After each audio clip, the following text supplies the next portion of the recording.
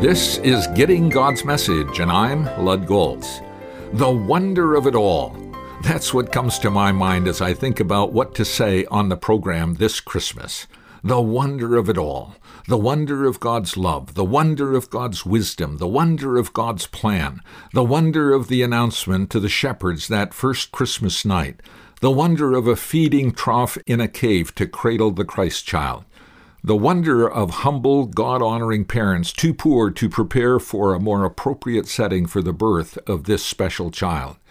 The wonder of God in a body, a little helpless body, that night. The wonder of the potential hidden in that life, waiting to explode on the historical scene. The world would never be the same again. God's word would have a greater basis of authority. Hope's light was kindled and would shine brighter from that day forward. The foundation of the enemy's strategies began to be shaken. From this point forward, he was on the defensive. The coffin for his game plan was being built, waiting for the final 2 nails to be driven in the lid, Christ's death and resurrection. Put in Paul's devastating words in Colossians 2:15, it reads, "Having disarmed the powers and authorities, he made a public spectacle of them, triumphing over them by the cross."